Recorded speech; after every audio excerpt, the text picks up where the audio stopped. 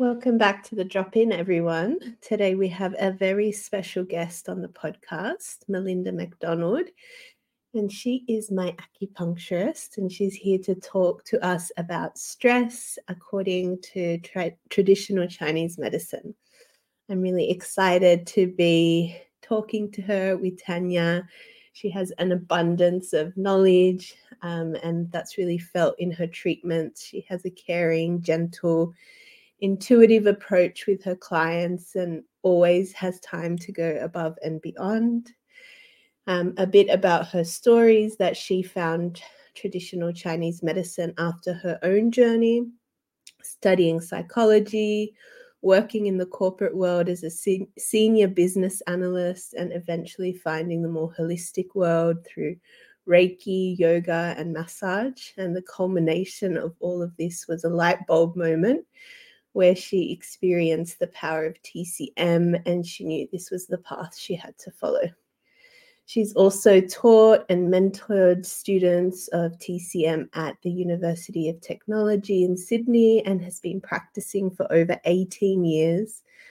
Her passion and interests lie in women's health, fertility, preconception, IVF support, pregnancy, postpartum care, as well as anxiety and stress-related conditions. And you always feel safe, seen, and supported in the hands of Melinda. Her treatments are a divine salve to the rush and stress of our busy lives. And she's always willing to share her wisdom and grace and ease. And I'm so excited to have her. Welcome, Melinda. Thank you so much for having me. What a welcome. Yeah, always good to sing the praises. And yeah, I mean it from the bottom of my heart. All the goodness. It was my pleasure. Yeah. And I am just so excited to talk with you. And yeah, I too have a deep love for acupuncture and traditional Chinese medicine, and share the energetic sides of the teaching that have kind of meshed with the yoga world and the yin yoga lineage. So yeah, just really excited to dive in and talk all about stress and women's health. And in order to kick things off with you, we'd love to understand how stress is viewed in the eyes of traditional Chinese medicine, and what areas of our body, what areas of our psyche and the spirit that it affects. Okay. Well, this is a really big question because stress impacts us in so many different ways and all of our body, really. But I will try and keep it simple and try to talk specifically in terms of the TCM framework. So in simple terms, according to traditional Chinese medicine theory, stress causes the stagnation or congestion of qi and blood in the body. In Chinese medicine, emotions are really closely related to our organs, and any excess negative emotions can injure those organs and their function, and also the smooth flow of qi and blood throughout the body. So stress affects the whole body, but it mainly affects the liver, the heart, and the spleen organs. So I'll talk mostly about those three. And the most common manifestation that I see in the current sort of modern life is what we call liver qi stagnation. So in Chinese medicine, the liver's main role is to store blood and to maintain the smooth flow of qi and blood throughout the body. The liver is related to the muscles and tendons, our emotional health, and also very closely related to our menstrual cycle for women. The hun, or the ethereal soul, is the spirit of the liver organ, and it's in charge of bringing the inner world and dreams into our awareness or intuition or fruition. The hun is linked to our dreams, the ones that are in our sleep, our aspirations, our human relationships, our creativity, and our imagination. So therefore, when our liver is constrained or stagnated, we'll get symptoms like muscle tension and pain. We'll get feelings of anger or depression. We'll get really bad PMS symptoms such as painful breasts or emotional outbursts. The period will be irregular, and there might be painful period cramps. The liver can also stagnate and turn into liver fire, which can result in irritability, headaches and migraines, and red eyes. For my women, for my fertility clients, they might experience irregular periods, or they might not even ovulate. And you might have clients who have PCOS, for example, or really bad painful cramps, either at ovulation or during the period. And they might have a really long follicular phase because their body is having trouble to ovulate. It's that stuck energy. Their basal body temperature chart will be really choppy, and they might have an inability to orgasm, both men and women, and men might even be impotent, and so therefore, their fertility as a couple is reduced. These sort of patients will have a really wiry pulse in the liver position, and the edges of their tongue will be red. So, yeah, there's lots of ways it can manifest. It will always be different for each individual, but that's how we would diagnose someone with liver cheese stagnation, for example, and it's extremely common. You can have also several different patterns at the same time. So stress can also manifest in the heart and as heart qi or blood stagnation. So in Chinese medicine, the heart governs the blood flow, the vessels, and the function of all of our internal organs. It's also called the emperor, and it's a supreme ruler of our organs and our mind as well. The Shen, which is also the spirit of the heart organ, it plays a key role in how we process our interactions with others and our external stimuli, allowing us to be loved or to love other people. So it's linked to our sense of identity, consciousness, insight, and memory, and allows us to be fully in touch with who we are. So therefore, when our heart is constrained, we'll get symptoms like palpitations, anxiety, high blood pressure, heart disease, restlessness, sadness, or even insomnia. And the heart also has a very special connection with the uterus. So I will talk about that in more detail as well. We have a uterus channel, also called the Bao Mai. And so this is how the heart very directly impacts all of a woman's menstrual cycle, fertility, their ability to hold and maintain a pregnancy, for example. So when there's a problem with the heart channel or the heart organ, a woman might have lots of clots in their period. The blood flow might be really purple and stagnant. The pulse position in the heart position will be maybe choppy. And you'll see a red tip at the end of their tongue. And underneath their tongue, you'll see a thick sublingual vein. So lots of symptoms of blood stagnation. So just coming back to that uterus channel, because I think that's really important for this topic about women's health. So there's an extra channel called the Bao Mai. And if you visualize, the heart basically has this special passageway directly to the uterus. The heart pumps the blood and rhythmically fills and empties the blood into the uterus. So every month the blood comes down from the heart and goes down to the Bao Mai and settles down in the uterus, and it allows the uterus to potentially nourish an embryo. The heartbeat indicates a surging of life, and while the uterus is where the life, I'll repeat that. The heartbeat indicates a surging of life, while the uterus is where the life grows and is protected. The uterus is also seen as a woman's second heart. So this relationship explains why the influence of mental and emotional problems have such a big impact on period or fertility issues for women. This pathway needs to be unobstructed in order for the period to flow freely without any problems and for a woman to be able to conceive and to have a baby. But the heart, as we know, is also extremely susceptible to emotional stress and anxiety, and that can therefore impact the health of the uterus. So in Chinese medicine, it's really important that this is kept open and the energy is allowed to be able to flow very freely between those two organs for conception. Yeah, awesome. I have a few questions already. I think there's Okay. a lot to unpack there. Yeah, absolutely. Yeah, definitely around as soon as you started talking about liver and heart, it kind of made me think of the seasons that we're kind of currently in, which is like spring into summer.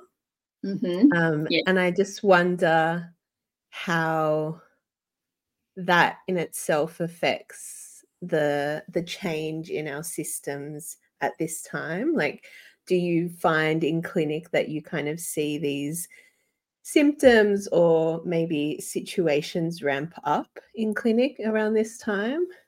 Absolutely. I see, especially as we come into spring, because spring is, going into the liver wood energy, if we're talking 5 elements. And energy is supposed to be able to expand and rise like spring.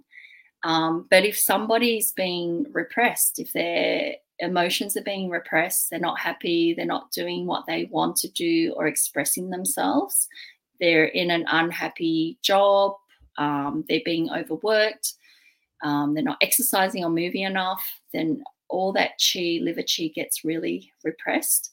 And you'll see a lot of anger and a lot of even emotional depression potentially around this time, when really it should be the opposite. We should be getting a bit more out, a bit more social, being able to healthily express our emotions and our feelings. And then, of course, so wood leads on to the fire element, which is the heart element. And if you're, as with 5 element energy, if one is not being properly expressed or flowing freely, then it impacts the next stage. So then it leads on to the heart organ, and then that's, you'll get more stagnation. In a way, it's deeper because then you're affecting not just chi, but also the blood flow. And that's where the difference you'll see. So with liver, it does have a dual role. It stores blood, but it mostly impacts that free flow of chi. Whereas the heart has a more specific role to impact both the chi and the blood. So you'll start to see the blood actually be really purple. Whereas in liver chi stasis, a woman might be more just like they just feel really tense, and their chest, they're really constrained around that hypochondriac region of the ribs, really tight, and muscle tension. I find those women respond really quickly with acupuncture, but when you start going deeper into the blood level, they're the ones that need more herbal medicine and more internal medicine to shift things. Yeah, awesome. And I think as well, just to add on to Aggie's question, so do you, because you were talking about the stress for the liver, the heart, and then the spleen, did you say as well, which I know you'll probably get into. And so at springtime, the stress, the way it's showing up in the body, is that more prevalent liver? And then in summer, is it more prevalent that women's health stress shows up in the heart? Is that kind of a nuance that you see, or not so much? Yeah, theoretically, according to the classics. It's hard in Australia because we don't have such defined seasons, but I definitely notice the spring shift because, in spring there's always a lot more wind as well. And then we have this weird sort of spring summer transition where it can suddenly get really hot. So sometimes it's hard to know exactly when summer has hit. But you do see it in clinic, and you see it in individuals. In Australia as well, our summer seems to coincide with Christmas and family time. And the two emotions of summer and fire element are sadness and joy. And so people do get a little bit more melancholy and a little bit more sad because they might also be alone, and that heart organ is not being nourished in a way. Or they are, if they're getting out and being social as they should be, and being outgoing and active and getting out into the summer, then their heart is fulfilled. But if they're not, you can get, definitely that heart chi stasis. Or some people have social anxiety, and you'll see a lot of anxiety manifest around that time of year. Yeah, I was going to say, like, it can kind of go the other way as well, where maybe you're doing too much socializing as well around that time of the year. And I wonder if that also affects the heart. Absolutely, because like in Chinese medicine, but in any medicine, it's all about balance. You can have too much of a good thing. So whilst the emotions linked to summer are joy and sadness, you can have too much joy, which sounds weird, but you can go mania. Yeah, exactly, mania. And excessive, and you can use up all of your chi and blood and energy and then be depleted. And then you're going into the autumn winter phase and you've got no resources. So absolutely, you can have too much, and it can manifest in that way as well. And then I think the other thing I'd love to maybe expand on is, it sounds like, and I think I have a bit of an understanding of this, but maybe just for our listeners, this idea of chi and blood being so, I guess, the cornerstones of traditional Chinese medicine, and maybe expanding on that a little bit. I don't know exactly what the question is there, but absolutely, just maybe defining it a little bit for people. I think it's a really good question. I probably should have defined it. Like I said, it's a very big question without going into all of course. I think as well, to taper it down, it's like, why should we be concerned with that? Why should we be concerned with the chi? Why should we be concerned with knowing about the blood? Does that feel more what you're wanting to know, Aki? I mean, chi is often misinterpreted. People directly translate it as energy, and that's not really doing it justice. Chi, even I can't do it complete justice without understanding the character chi. However, what it encompasses so many things. Chi is not just energy. It's also function and form. And so chi has a purpose. Chi is warming and moving, and it makes all of the systems and organs in the body function and do their thing, if that makes sense. And so it is the more yang energetic aspect. Then when I talk about blood, I mean, I'm not just talking about iron, for example. I'm talking about all of the nutrients that fill up our blood vessels. It's the more physical aspect that we see. And I'm talking about, every aspect of your blood inside your blood vessels, but nutrients, and if that makes sense. And blood also more yin. It's relatively more yin than the chi. It's more substantial. You can put your finger on it, whereas chi is a harder concept to grasp. But they both are like yin and yang. They work together. You can't have one without the other. So blood needs to not just be blood. It needs to move and flow and has a certain purpose.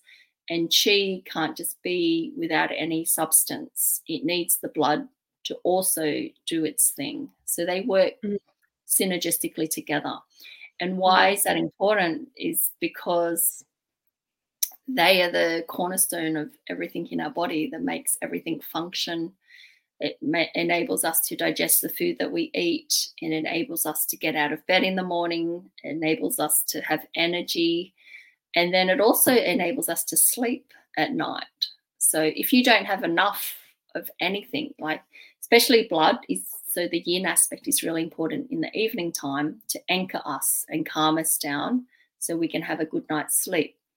It's like if you try to go to bed and you haven't eaten enough, be it protein or starchy carbohydrates or something. If you've ever gone to bed hungry, you know what that's like. You can't sleep.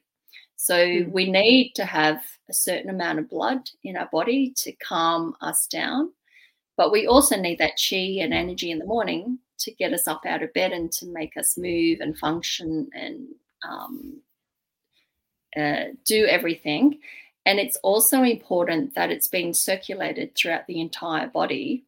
You can look at your body like a machine or a car, for example, and the petrol is, that chi and blood that you're filling it up with.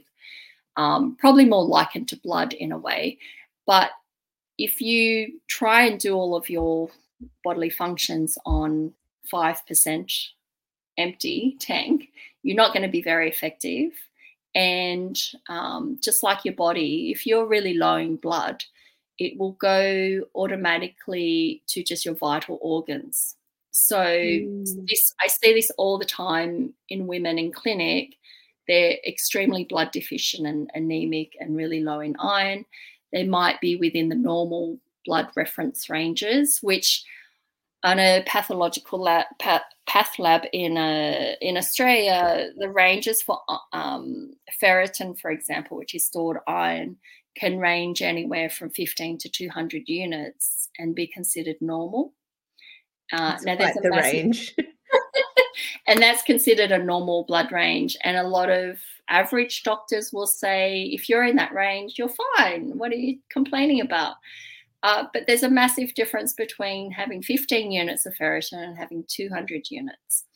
And so if you're at that 10 to 15 level, you're barely existing. Like you're barely, you might have really, really light periods or really excessively heavy periods and constantly losing blood. You're not going to be able to hold and maintain a pregnancy, or it's going to be very dangerous for you. And it's like, I've heard it explained once really well. If you look at it in dollar values, it's the difference between earning $15,000 a year or earning $200,000 a year. You're either surviving at the poverty line, like below poverty maybe, or you're thriving. And you're trying to make a baby, you want to be thriving. You want to be at least at 100 units, like you want to have enough. So our body's very smart. If you're only giving it the bare minimum, it's just going to go to your vital organs. It's going to prioritize it for basic survival. You'll go to your brain, your heart, your lungs, and you'll survive.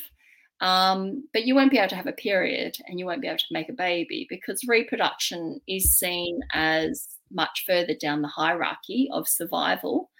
So when you're in that constant state of stress, for example, and we talk about the flight or fright response, the sympathetic nervous system constantly being on, if you're constantly stressed, your body's just thinking of how it's going to survive and how it's going to run away from that tiger. It's not thinking, okay, we need to ovulate, we need to have a period, we need to build up a nice, nourished uterus, we need to make a baby. It is not thinking about that at all. So that's also how stress can impact us, whether even if you have enough of the resources.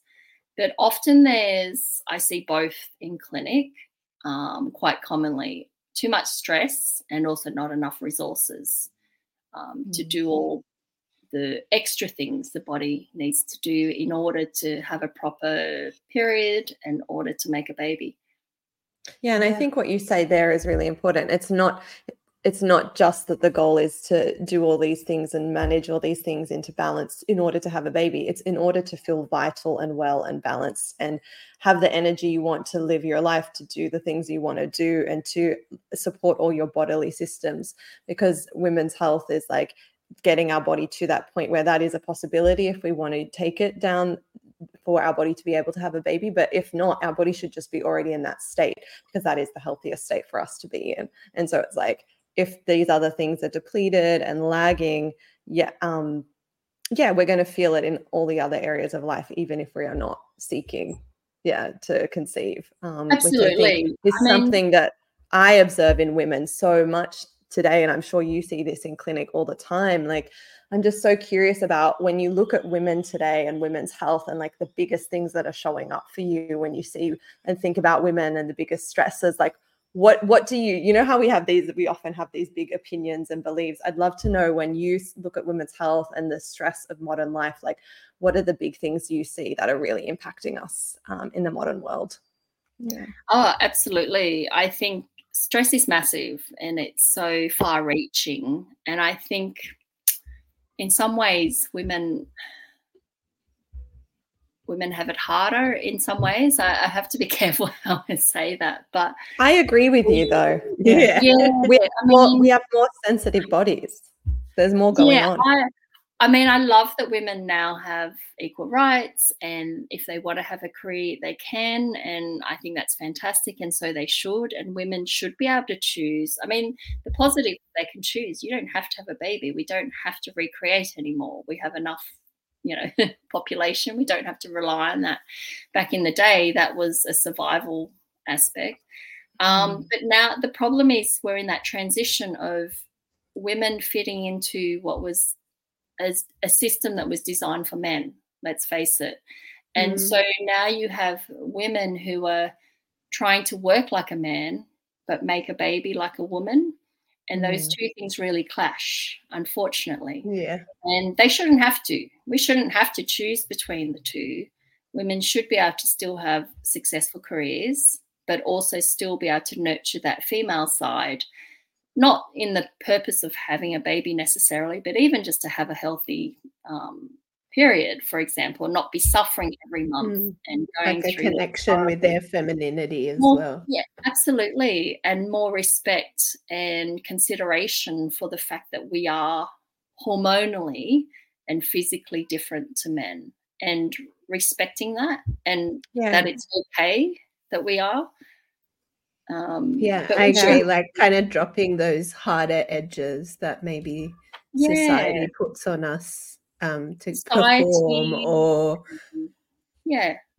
absolutely. Like, women overdo it because they feel they have to. They're working in industries where men can work 50 to 60 hours a week and they're fine. But I would argue that often it's because there's a woman at home managing everything for them. But there are different cases in every situation, but we are hormonally different. We'll have ebbs and flows throughout a month where we feel better and we should be resting during our period, and other times when we will have more energy, and understanding that and having a flexible work environment that considers that.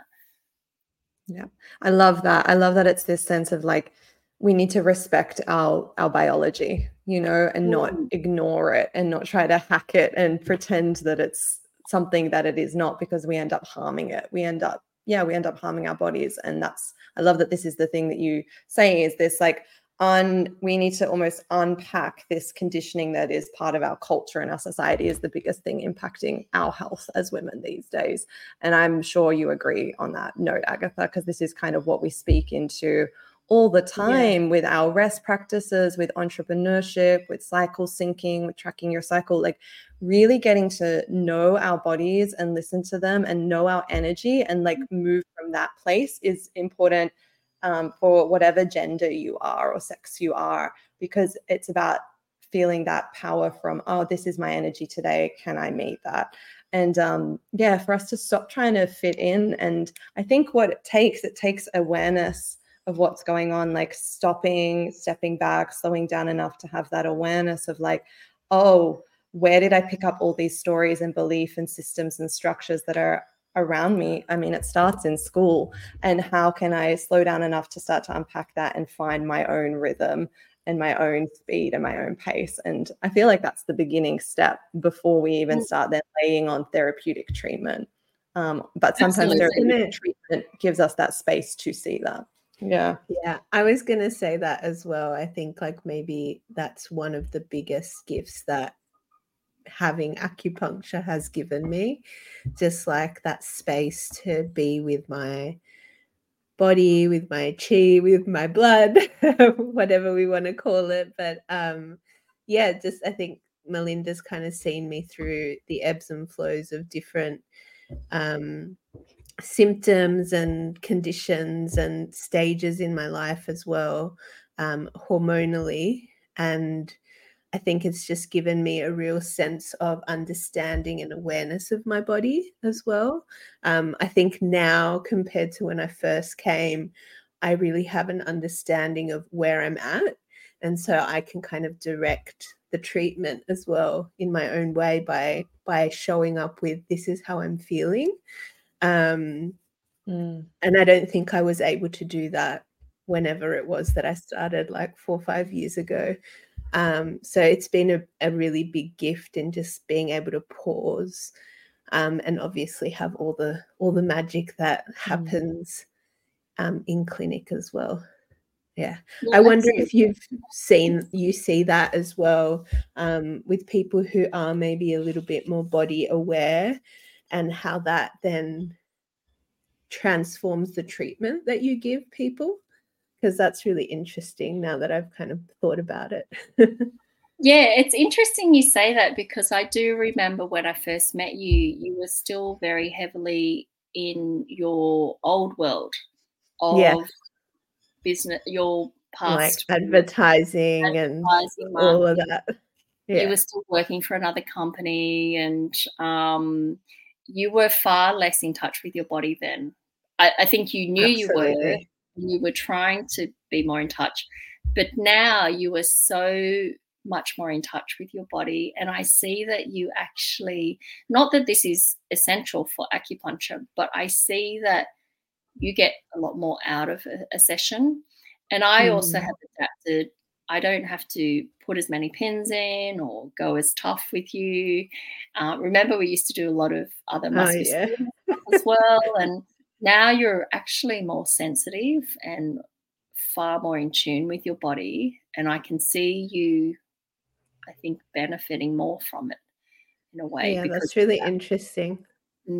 How, like, I love as the sessions progress, there's like a more subtle level that you can kind of drop into.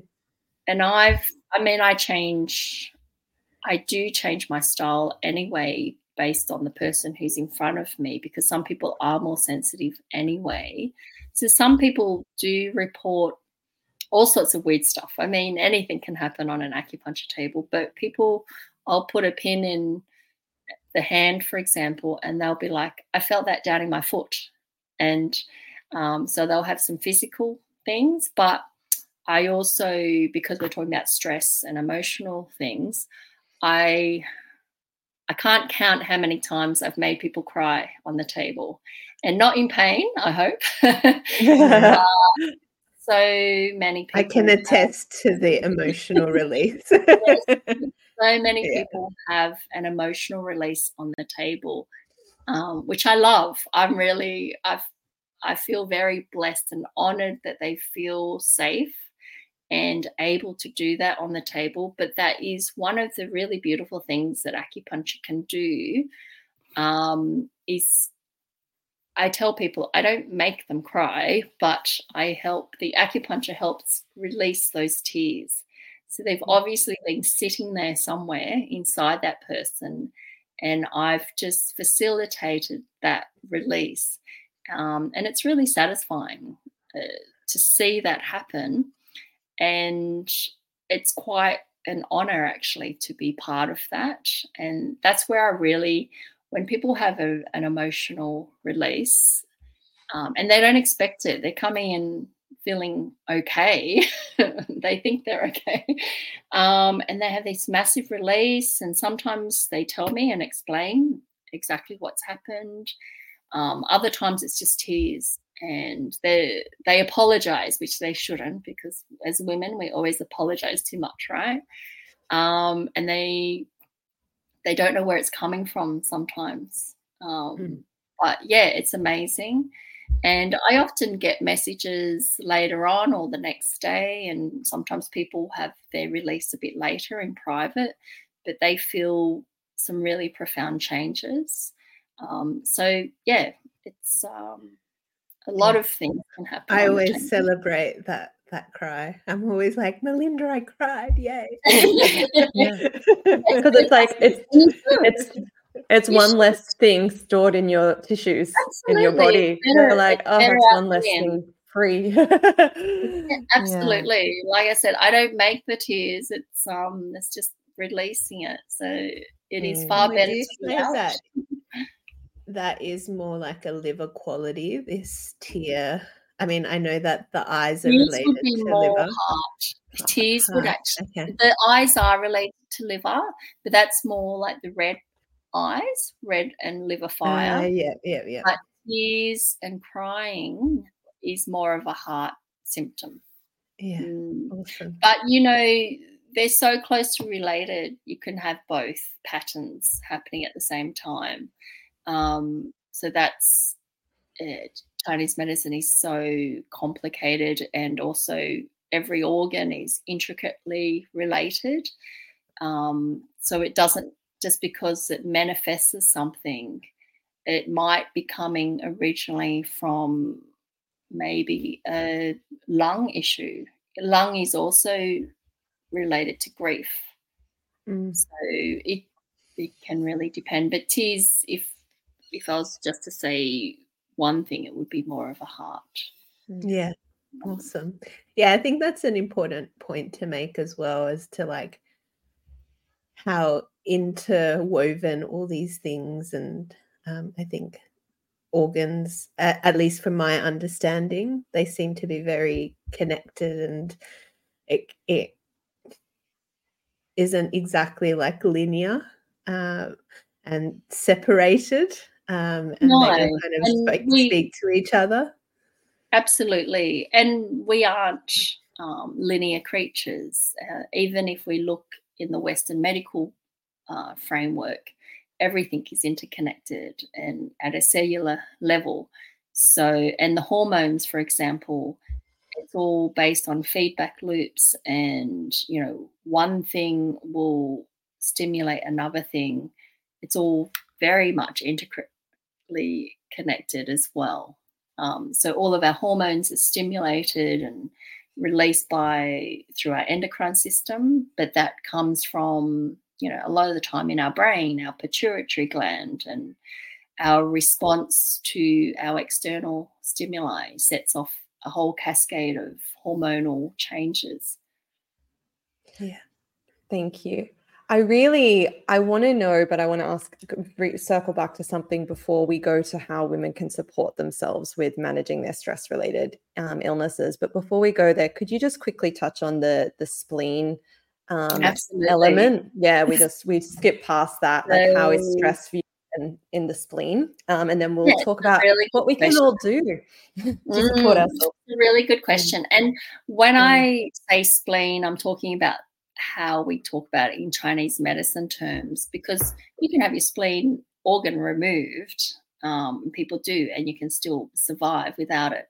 I'm talking, it's probably more correctly translated as spleen pancreas, but in any case, we'll use it interchangeably in Chinese medicine. When we use the term spleen a lot, it really is just our digestive system. Okay, so stress affects it a little different to heart and liver. Instead of creating stagnation, it's more that it depletes it. So you end up with a pattern called spleen qi deficiency, which over time can turn into an accumulation of dampness and phlegm. So in Chinese medicine, the spleen governs our digestion. It takes all the food and water and air that we eat, not the air, but, the food that we eat, and it transforms and transports it throughout the whole body and provides the body with nourishment from that. The yi is the spirit of the spleen, and it helps us to think, study, memorize, focus, concentrate, and generate thoughts. So therefore, when our spleen is impacted, we'll experience a lot of digestive symptoms, so abdominal bloating, reduced appetite, maybe even cramps.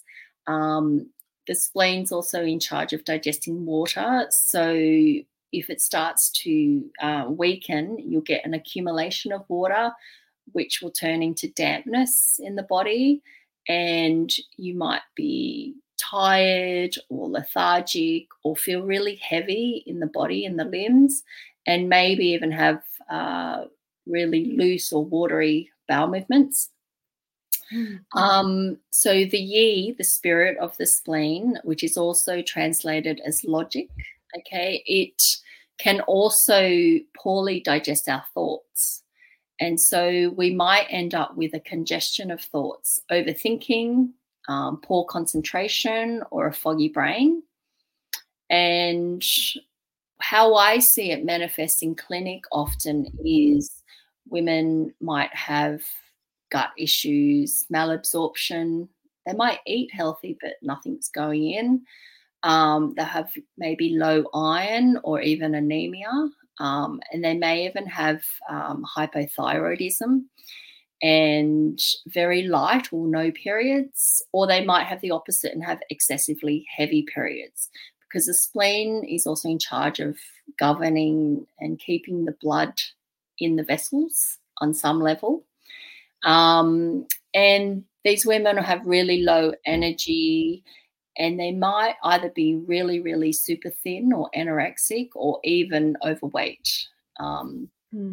So with fertility clients specifically, they'll have like a really thin endometrium lining maybe, or just not a very nourishing lining.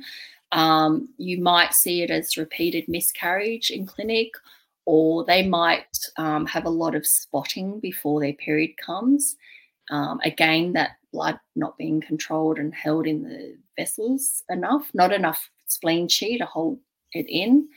They might have low progesterone or low basal body temperatures, and they might also be overweight and have polycystic ovarian syndrome and have too much dampness or excess cysts in their uterus or ovaries. Their pulse will generally either be weak or hollow and empty, or they might have like this really slippery sort of dampness quality. Their tongue is usually really swollen and enlarged, and they'll have teeth marks on the sides, and they might also have a thick coating depending on the level of dampness they have. Yeah. The emotions associated with the spleen element are worry and overthinking. So you can, like with the heart, you can have too much joy. You can also over worry and overthink. So a certain amount of logic and thinking is normal, because we need to process our thoughts as we process our food. We need to decipher things and separate the good from the bad.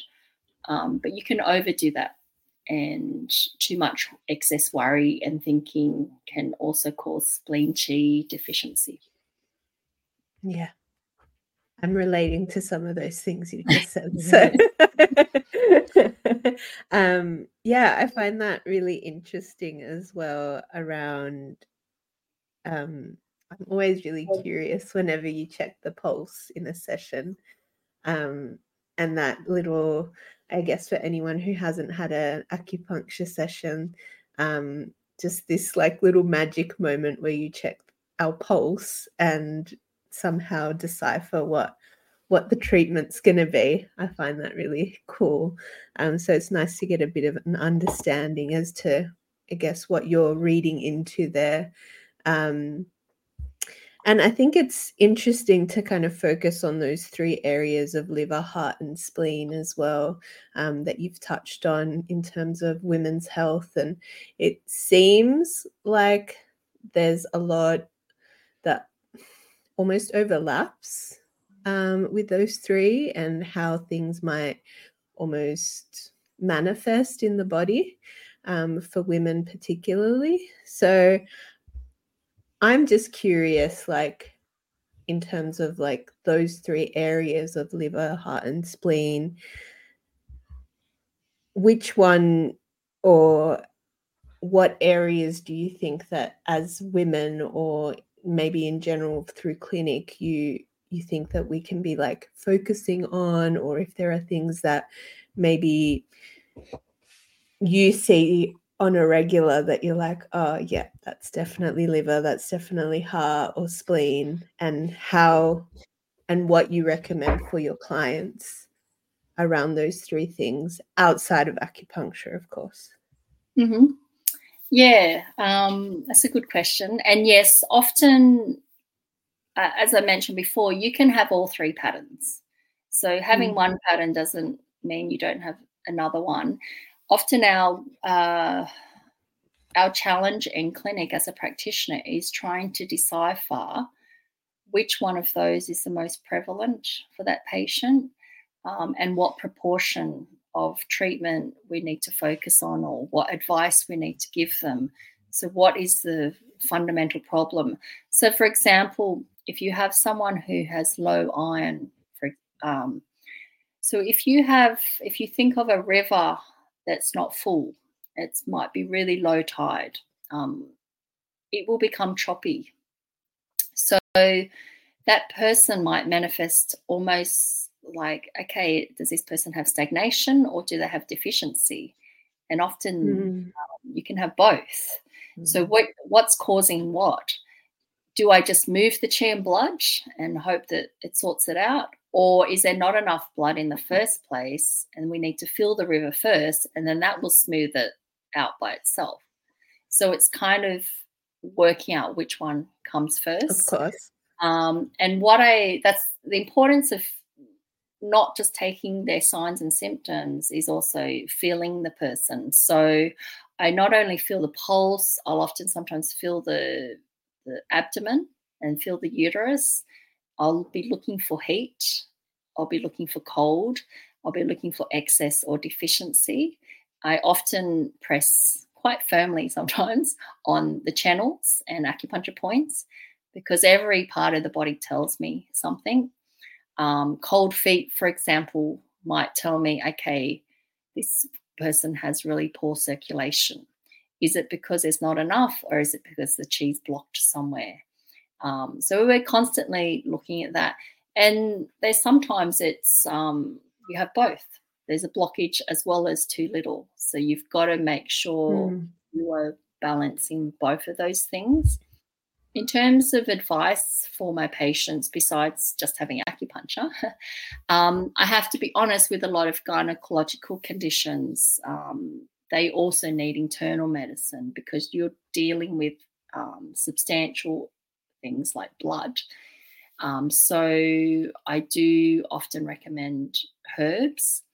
Also, because realistically, people can't afford to see me every day. You know, in China, acupuncture is heavily subsidized by the government, and you go into hospital every day and you have acupuncture until you're better. Or in the gynecology department, it's just all Chinese herbs usually. So you're giving something for that patient to take every single day, not just once a week or once a fortnight, which is the reality of living in Sydney and Australia. You'll see your acupuncturist maybe only once a week or once a fortnight. So the herbal medicine is important to give them something in between to continue the treatment. If they need it, they might not. In some cases, I don't. If a patient is really good at doing their homework, I will give them lots of things to read. I will help teach them about Chinese medicine dietary therapy and how best they could eat better to nourish their blood better and get more out of their out of the food that they eat.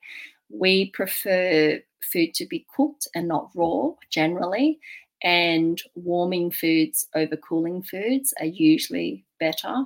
And this is mostly focusing on women's health, because blood should be warming and moving and nurturing, and so should our food. And if we think about the spleen is our digestive system, the way to look at our spleen and stomach and our digestive system is like a big cauldron sitting on a fire. And the fire is the digestive fire, and the pot is your stomach. So whatever you're putting into that pot, it needs to be broken down and digested. So first of all, you don't want to overfill it like an overfull washing machine, otherwise nothing can move and digest. And secondly, if you put cold, raw, damp foods in, it's going to take a lot more chi and energy to digest and break it down and absorb any nutrients. So it's better to be, gently cooked, maybe even slow cooked, or soups and stews are going to keep that digestive fire more vibrant, and you're able to digest and absorb a lot more nutrients out of your food. So explaining that to these women, because a lot of women, especially young girls coming in with painful periods or no periods, they're eating cold raw smoothies every day, they're hitting the gym every day, they're doing high intensity workouts, or they're fasting. They're having coffee before they eat any food.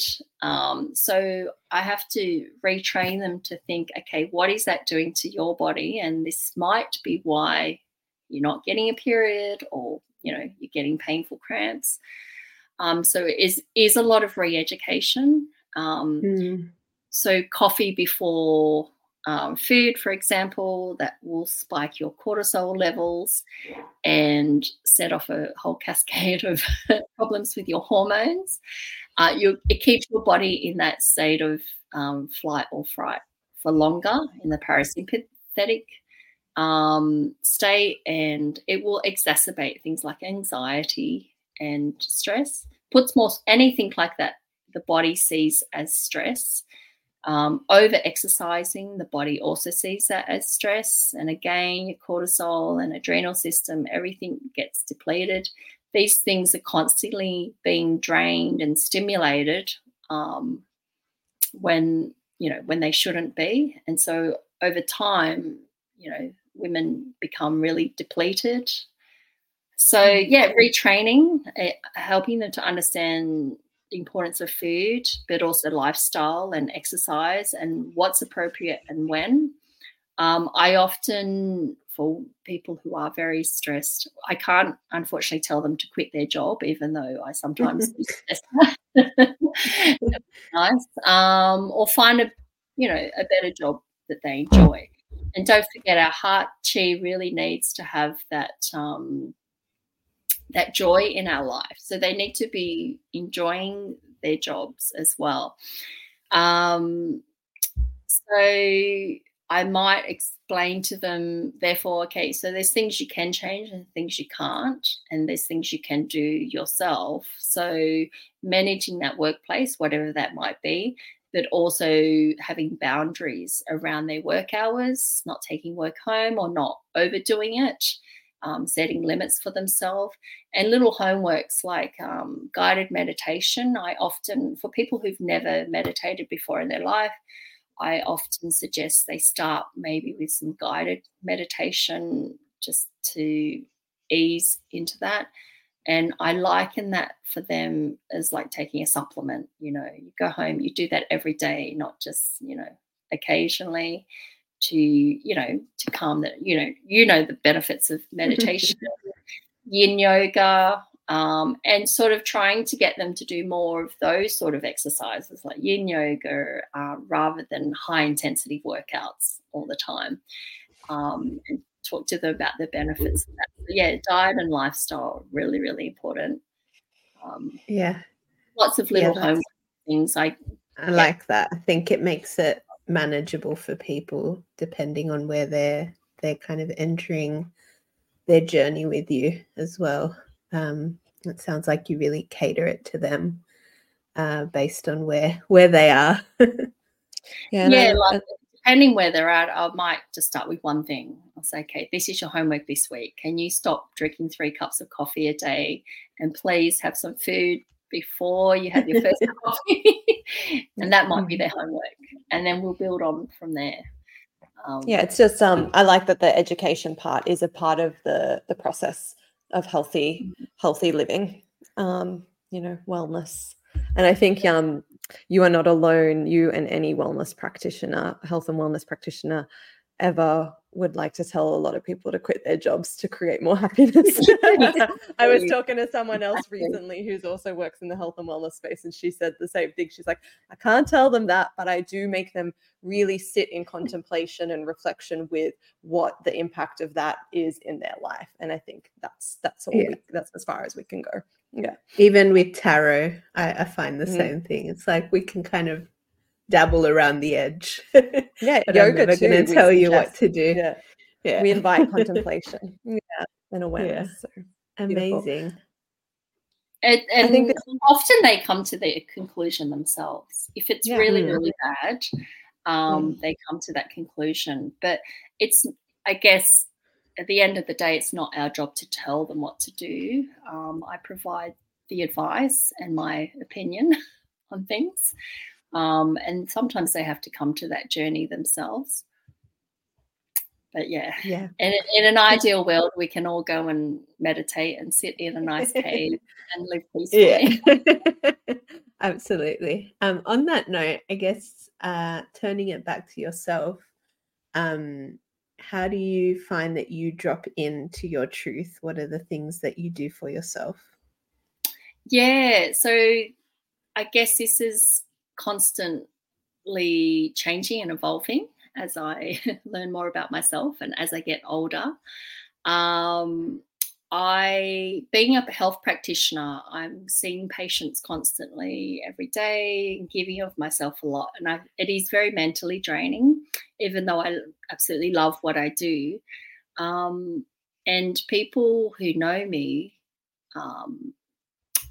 I'm very social on one hand, but I'm also an introvert. And the way for me to recharge myself is actually having time to myself and just sort of having a bit of quiet time or a bit of alone time. I like to go for walks and saying no to things, which I find really hard because I also suffer from FOMO.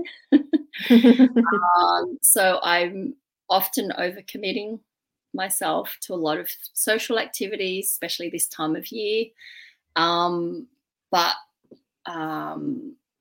The way I come back to myself is sort of deciding what are the most important things for me to be doing and what's the best thing for me to do in that moment. I'm a huge fan of naps, so I love a good daytime nap, even just 20 minutes. Because I can only have 1 coffee a day. I'll have 1 in the morning and that's it. So if I need to recharge myself in the afternoon, if I've got a big long day ahead or I'm going out in the night, I would definitely put a nap in there somewhere. And I also love, I have a huge toolkit of self-care goodies. So I love acupuncture. So I will either give myself acupuncture or I'll go and have acupuncture with another practitioner. I love remedial massage. And even I like just tuning out and escaping in a good movie and sitting on the couch. I'm not the person that's going to go for a run. That's never been me. I'll walk or swim in the ocean or something, but I'll often just sit and watch a movie is also how I like to veg out. I love it. It's like alone time. Alone time is most of our answers in many ways, or to help us all drop back in. Beautiful. And if people want to work with you, where can they find you? Yes, so I currently practice in 2 locations, in Redfern and in the CBD of Sydney. All of my information is on my website. They're both close to public transport. In Redfern, it's my home clinic. And in Sydney, in the city, I work in a multidisciplinary clinic with a bunch of other practitioners. So it's a nice complement between the two. And I mostly see people face-to-face to do initial diagnosis and treatment. I have a very hands-on approach with how I diagnose, so a lot of palpating, pulse, tongue, and everything. But I do telehealth as well. And so I have done a few, especially fertility clients who often get referred to me interstate, which is really, really cool. And it's quite an honour when someone from Queensland has found out about you through their friend. Yeah. So I can do most of my consult, and then I put some herbs and supplements in the mail for them, and I can email them all of my lifestyle advice, tips and things. But my preference is always to put pins in people. So come in and have acupuncture and hop on the table. Yeah. Amazing. And we'll add all that info into the bio so people can find you. Thank you. What I'm was also the website? on Instagram as well. What is your Instagram website and your Instagram, if you can just tell everyone? So it's my name with acupuncture. So Melinda McDonald Acupuncture. It's my Instagram and Facebook handle. And I try to make informative posts on Instagram and try to teach people about self-care tips and health tips, and specifically around women's health. It's my big focus. But I also love funny memes and videos, and I have a bit of a funny sense of humour as well. Yeah, so you keep it light on there. Light as well. Yeah. Thanks so much, Melinda, for your time and for all your wisdom and your knowledge. Yeah, I've definitely learned a lot about kind of what goes on behind the scenes of a treatment. And yeah, I'm just so happy to have you as part of my my team. Yeah. Thank you, Melinda. Yeah. Thank you so much, both of you, for inviting me on here. It's a privilege and honour, and I could probably talk for a whole another hour at least about some of those.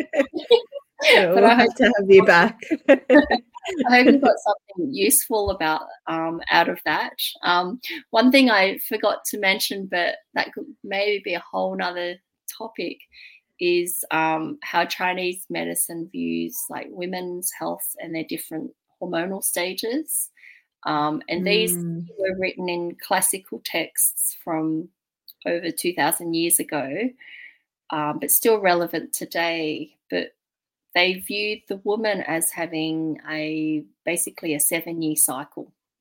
Cool. And they explain at each stage of what that means and what physically happens to that woman. And so I think that's a whole nother there's a topic. there's a lot to dig out of that. Absolutely. From periods, I help a lot of women too with menopause and perimenopause, which is also an area that's often not focused on a lot. So yeah, we've barely scratched the surface, but we can put a pin in that quite literally. Thank you, Melinda. It's been an absolute treat. And maybe we'll have you on again soon. Thanks a lot.